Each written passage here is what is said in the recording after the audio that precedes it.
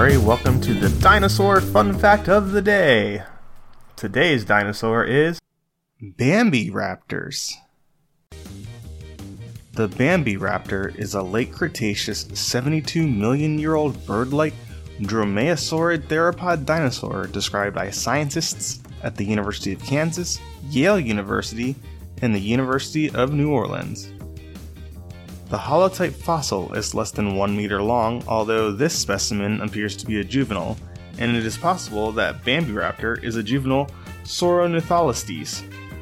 Because of its small size, it was named Bambiraptor feinbergi after the popular Disney movie character. The name literally translates to Bambi Thief, and the surname of the wealthy family who bought and lent the specimen to the New Graves Museum of Natural History in Florida.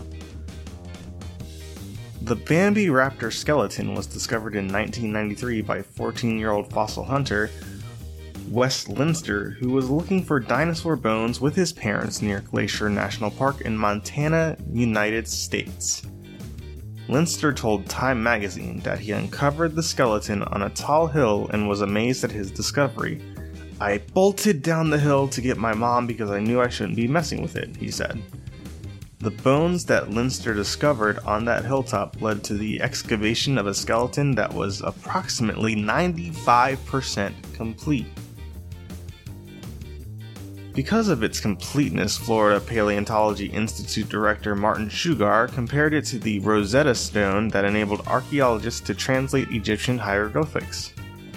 Yale paleontologist John Ostrom, who reintroduced the theory of bird evolution from dinosaurs after his 1964 discovery of Deinonychus in Wyoming, agreed, calling the specimen a jewel and telling reporters that the completeness and undistorted qualities of the bones should help scientists further understand the dinosaur-bird link. Don't forget to tell your parents to send us their suggestions and yours to @TheJimmyMurray on Twitter. I'm Jimmy Murray. Thanks for listening to The Dinosaur Show on the Kid-Friendly Podcast Network. Music by Kevin MacLeod. Executive producer Chris Kremitzos.